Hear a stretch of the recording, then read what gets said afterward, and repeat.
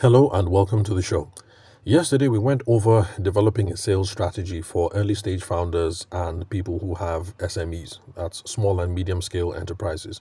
And there were a couple of stuff that I failed to mention yesterday, so I figured I'd go over a summary of yesterday's episode and then interject the things that I failed to mention. And one of the things that I failed to mention was that, first of all, we have to define our goals. And it's useful to go beyond saying things like more clients and more money because yesterday I was trying to keep it simple. So I said that we should be aiming for more clients and more money. But if we want our goals to be actionable, then we want the goals to be much more specific. So we have to say something like, do you want 20% more clients, or do you want to double the average order value? You can look at your invoices, your receipts, or your WhatsApp chats or your Instagram chats, and you can get a sense of how much did people pay last year. Let's say you have some skin lightening lotions or something, and on average, people paid about 15 grand per bottle. So maybe the goal might be to see how you can get that from 15 grand to 25, or maybe 15 to 20, or something like that. So you have to be more specific. Remember that I said that there were three levers that you can use to grow your business. That's to bring in more clients. Okay, no, hold on. To get the clients that you have to pay more, to bring in new clients, or to, what was the third? Okay, the first one is, okay, well, sorry, excuse me. My brain just froze for a moment. Anyway, there are three levers basically. So that is, you go and look for new people to become clients. The second one is you try and get your existing clients to pay more. And the third, yes, I remember, the third one is to raise the prices. So that's why I gave the example of the skin lightening lotions where we go from 15 grand to 25 or 27 or whatever.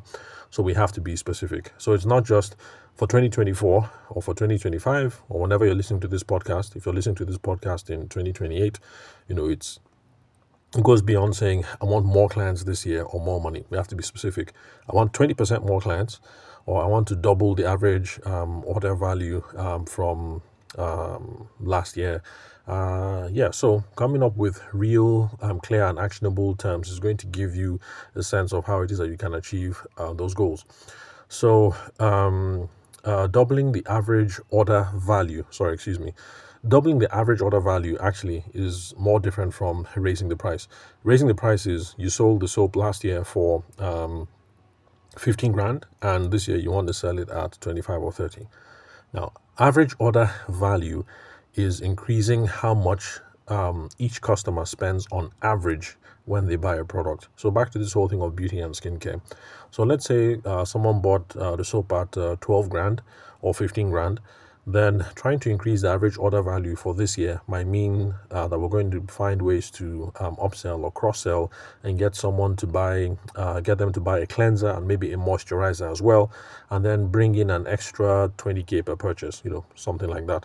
So I'm sure with these two examples, you guys get the gist.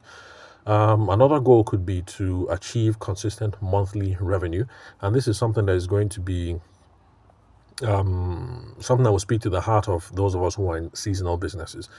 Now, while I was a wedding photographer, people used to say that was a seasonal business. I didn't quite get the sense of that, but yes, I do admit that in November and December, things seem to pick up real quick and things will get very quiet again, February, March, those sorts of things.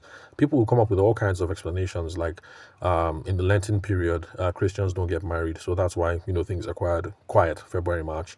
People would say things like in December, all the Nigerians in diaspora are running back home to get married, things like that.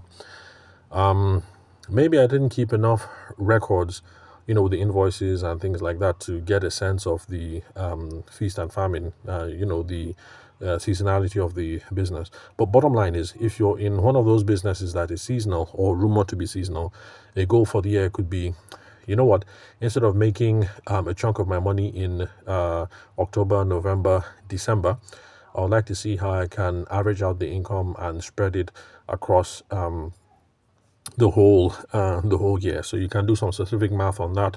So just do the math. So if you happen to raise let's say 2 or 3 M in the last quarter of the year, well, anyway, You can do the math, basically. So define your goals, make them more specific. That's one thing I failed to mention yesterday. So defining them. Okay, yes, and then another thing, we have to quantify those goals. Now, when you give yourself a specific goal, quantifying it is just basically turning it into a measurable target. Because the example that I gave earlier, to say we need 20% more clients, if you turn that into specific numbers, how many clients did we do last year? We did X amount. So to get 20% more, we might need to close an extra 2 clients every month, or maybe 4 clients every month, something like that. It gives you something specific to target. Saying more clients, that is too vague. But saying I want 20% more and 20% more at the end of the year means I need to close 2 more clients this month. It gives you something specific that you can aim for. Then, okay, yes, I did mention yesterday that you have to identify your ideal client. And it's not a good idea to be a jack of all trades. You have to narrow down your target audience. You're trying to figure out who needs your product or your service the most, who can afford it, and who can offer good margins, because these are the best people to go after. I mentioned that it's a really bad idea to keep spending time with people who kind of need your product or service.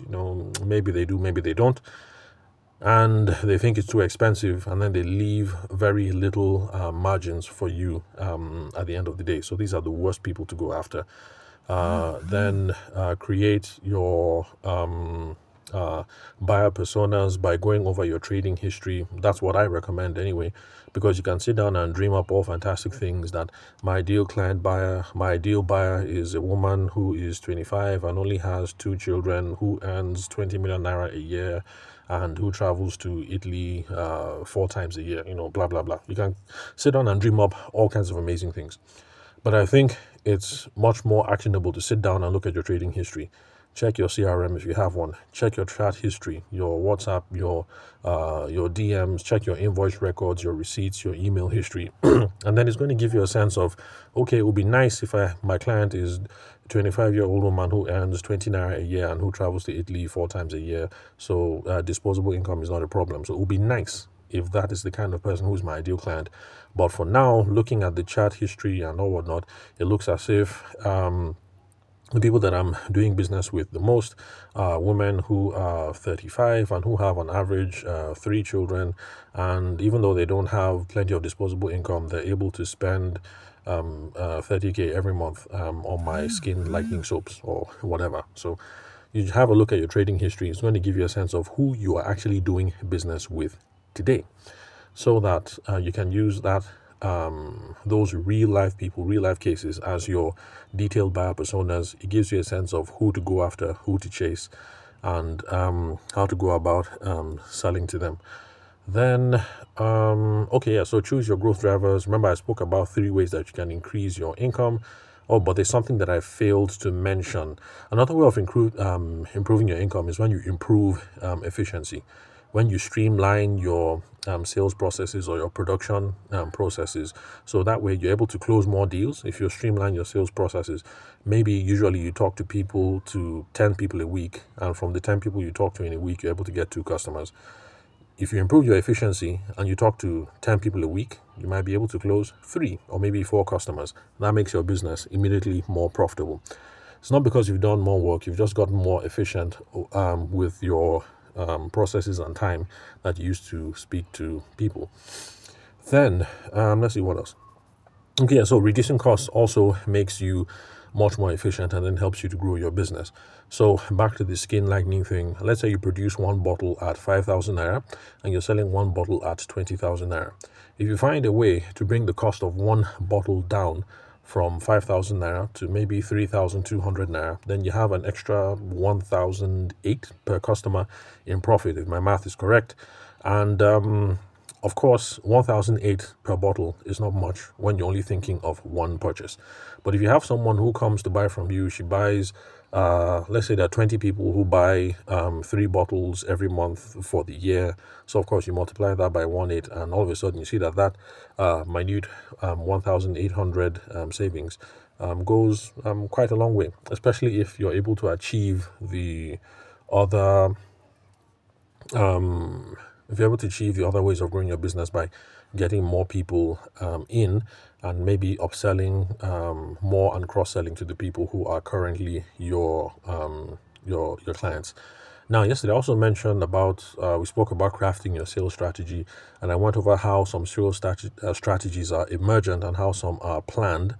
Planned strategies, that's where you sit down by yourself or with your spouse, your business partner, your mentor, your whoever, and you guys come up with planned strategies, and you have you say we're going to target this amount of this kind of people for 2024. We're going to use these kinds of channels for 2024 to grow our business. So last year we did a lot of Instagram, but this year we want to do lots of Google advertising, or you come up with strategies around your pricing models. Last year we were selling 15,000 per bar of soap, but this year let's raise it to 17.5, things like that. Then emergent strategies, that's what happens when you're adapting to real world results and insights as things occur.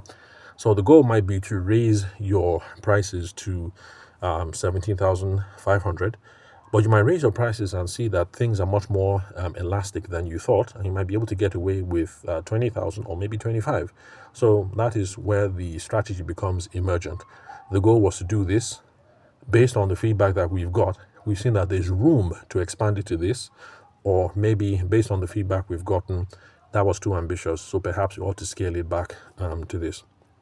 We also spoke about how we ought to develop a sales process, because lots of you are freestyling. That is not a good idea. Then then something I failed to mention was, in trying to achieve our goals, we need to set realistic action steps. We have to break things down into achievable milestones with deadlines. It's really important, because some people have unrealistic expectations about what can be achieved. For instance, I had a client in Lagos, a real estate business, who wanted 100 properties listed on his site per week, but didn't want to hire extra salespeople, only had a team of about 6. Now, the reason why that was not feasible was because it was taking about a week's worth of conversations, whether it's phone calls, WhatsApp, or whatever, to onboard one property agent to the site, regardless of how many properties the person had.